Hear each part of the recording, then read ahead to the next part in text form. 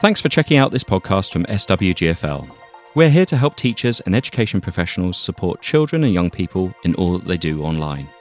Just to avoid any confusion, in autumn of 2022, we branded our podcasts as Interface. This is actually one of our older episodes from before the big rebrand, so it might sound a little bit different. However, there's still the same top quality advice and expert support throughout. We hope you enjoy this episode.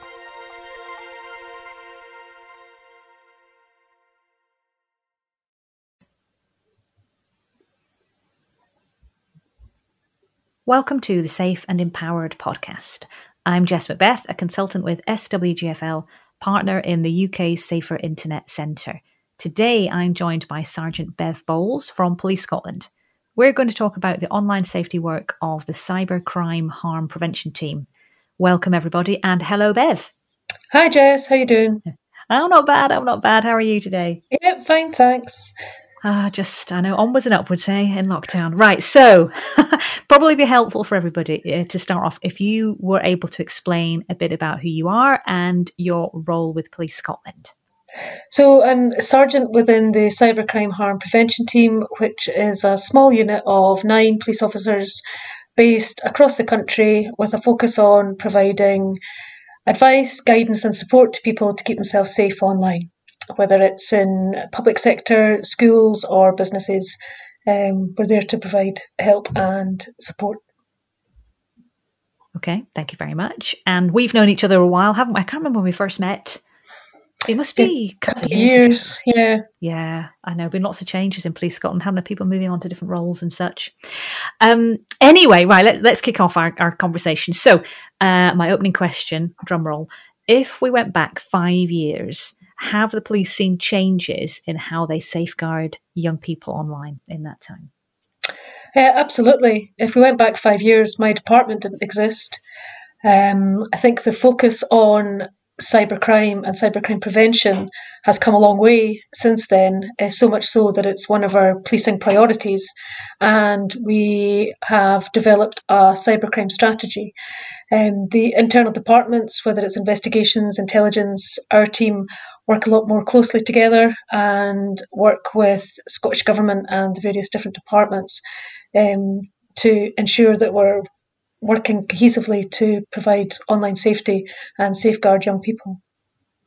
So if we were to, like, from your perspective, I guess, then have you seen the risks change for young people in that time? I think with young people being more online, and particularly in the current situation where they can't get out, their social life is becoming more online, then the risks are greater, particularly if they're not aware of how to keep themselves safe from the outset of using their devices, what kind of risks and scams there are, what the impact of their online presence can have in the future.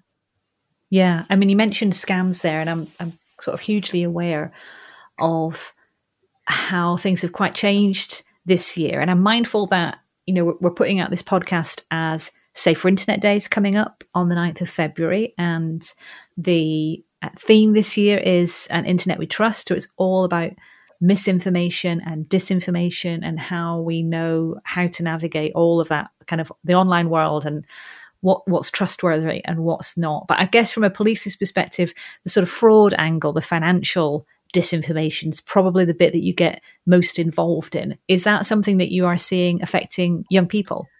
To a degree, there has been a massive increase in the amount of scams since the beginning of lockdown last year, and that's predominantly what our department have been looking at, whether it's vaccine scams or PPE. But in terms of young people, the same things apply in games and things that if they look too good to be true, they probably are, where you can sign up for X amount of skins or things that are going to help support your gaming, but turn out to be a scam. So if there's something that can be targeted at the older generation or businesses, then it can be adapted just as easily to target younger people.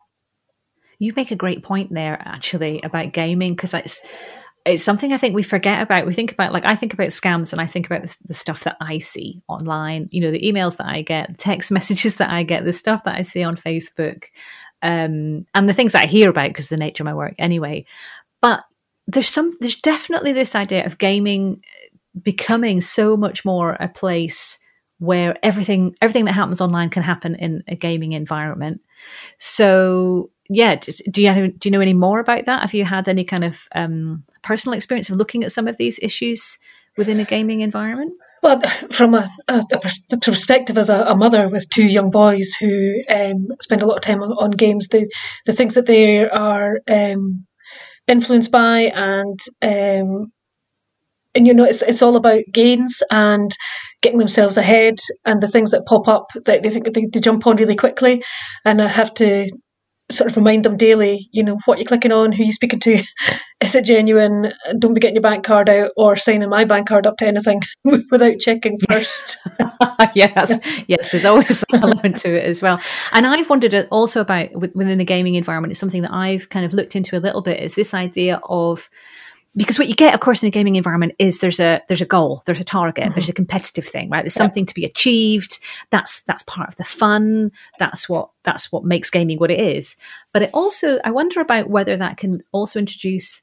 So, you might see, and some of these might be scams, but some of them might be not. There might be things where, for example, I don't know, you can pay some money in order to just get up to the next level, rather than actually doing, the grunt work of working your way through a game. Yeah, absolutely. Or you might be able to buy something online that buy some extra currency online that you can inject into the game. And some of these will be scams. But the other thing I'm wondering is, some of them won't, but it's like that idea of, but does that mean it's okay? Like, what kind of value, is it all right to just pay money to jump ahead? Is that the right thing to do? If you've got a goal in mind, you just do whatever you need to do.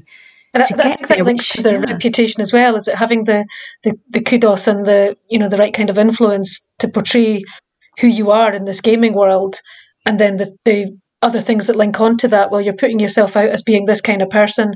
Are other people going to be attracted to that? Is that going to attract people that perhaps have a less than friendly approach to try and exploit you in some way? So it's always being mindful of, you are doing this jumping ahead, you are getting these gains, but what else are you putting out there that you're maybe not aware of?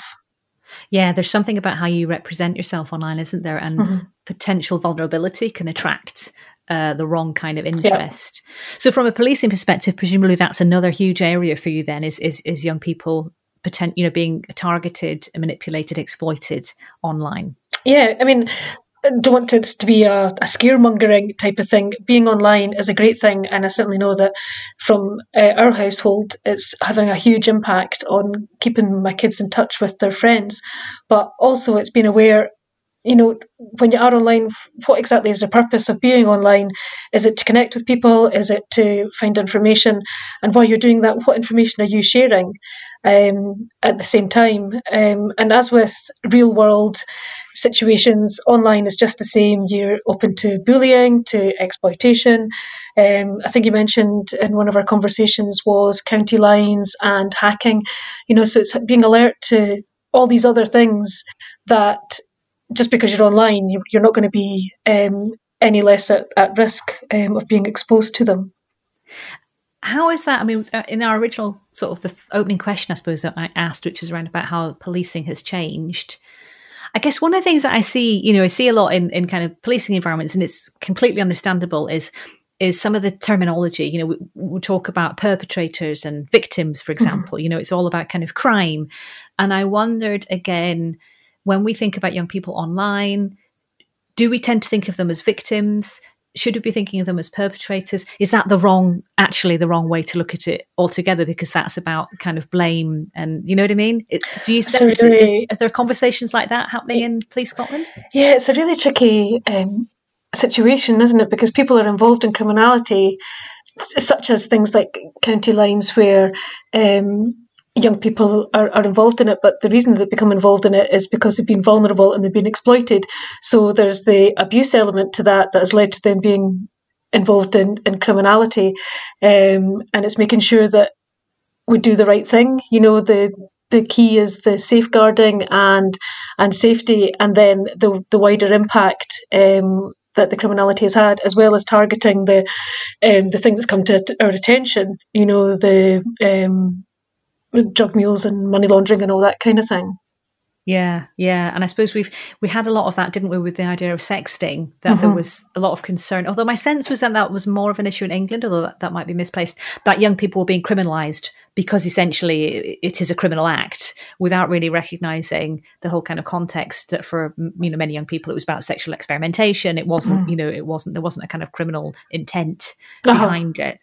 And I think as well, we've been working with Scottish education around this kind of thing, and it's understanding, people are doing this, but why are they doing it? Is it because they don't think there's anything wrong with it, or there's something else to it? And how do teachers and parents recognise, okay, this is happening either because their child is requesting these images and what they're doing with them, or they're sending these images, and then how do you manage that? Because it's the fallout of, oh right, I've put that out into the world, what do I do now? Is it, how do I recover this and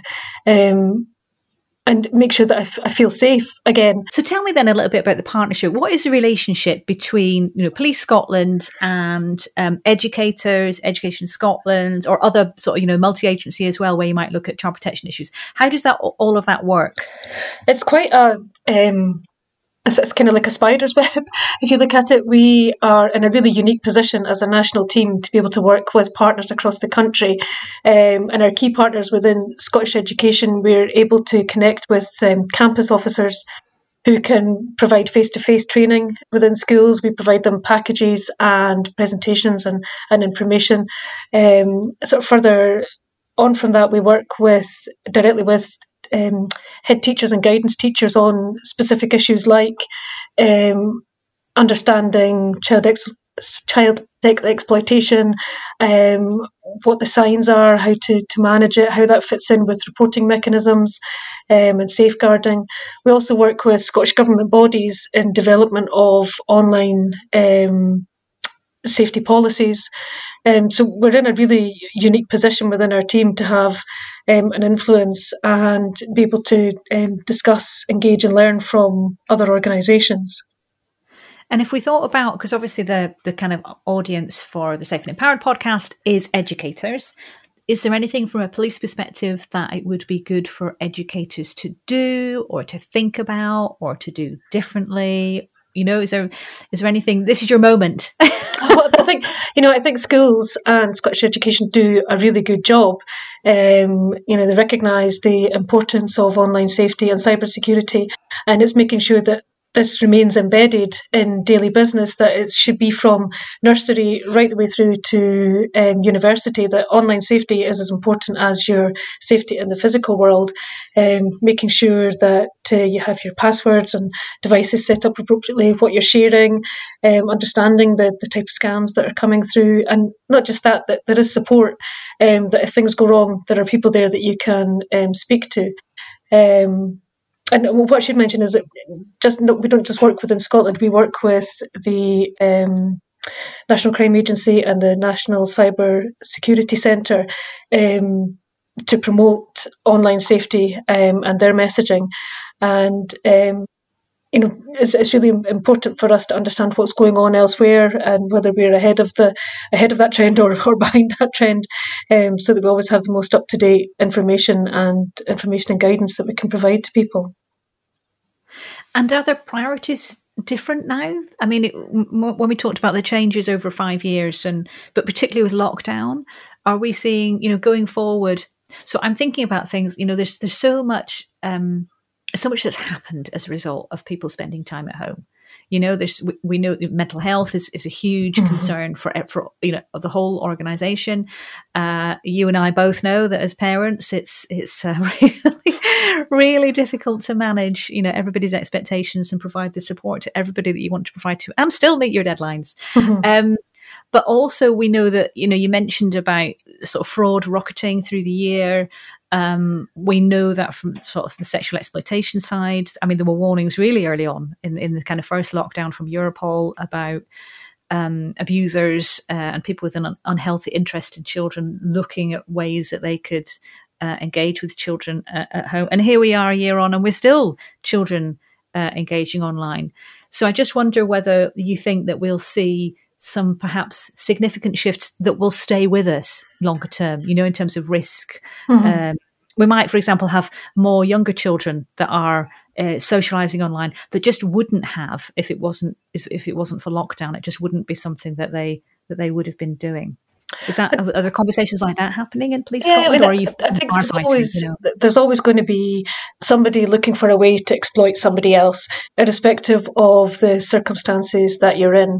And I think from our department's perspective is making sure that we reach as wide an audience and as accessible a format as possible to give them the information and the tools to keep themselves safe online. And if things go wrong, how do they report it and where can they go to for help? We've seen an evolution in the type of scams that have been coming through from the very beginning of lockdown, whether it was, PPE that didn't exist to now get your cheap vaccine. So, it's kind of trying to look ahead of, well, what's the next thing that's coming down the line? What are the likely things that are going to be picked on by criminals to try and exploit people? But I think, everything evolves, and it's just about making sure that we have the right intelligence and the right information to provide to people. Mm-hmm. Mm-hmm. Let's talk resources then. Thinking of our educators, what kind of online safety type resources would Police Scotland normally point to people? Is there any that you would particularly recommend? We use the NCSC website almost daily. We use COP, Safer Internet Day, Did You Know, which is a Young Scot resource. There's a lot of stuff out there and well worth checking out. And it's all broken down into various different ages and issues. And the Police Scotland website has information and the contact details for our department if you need them. Okay, that's fantastic. Anything else that you think it would be good to mention to our listeners before we wrap up? Doesn't the time fly? Don't be scared. The internet is a great place. There's not a bad guy waiting around every button click. But make sure that your basic security and safety and passwords are sorted initially. Yeah, security begins at home. Fabulous. Well, thank you very much, Sergeant Bev Bowles. As always, if you have a query about an online safety issue affecting a young person, yourself, or your organisation, you can contact the Professionals Online Safety Helpline at helpline@saferinternet.org.uk. And if you have a question or topic you'd like me to cover on the podcast, don't forget to drop me an email at podcast@swgfl.org.uk. Goodbye.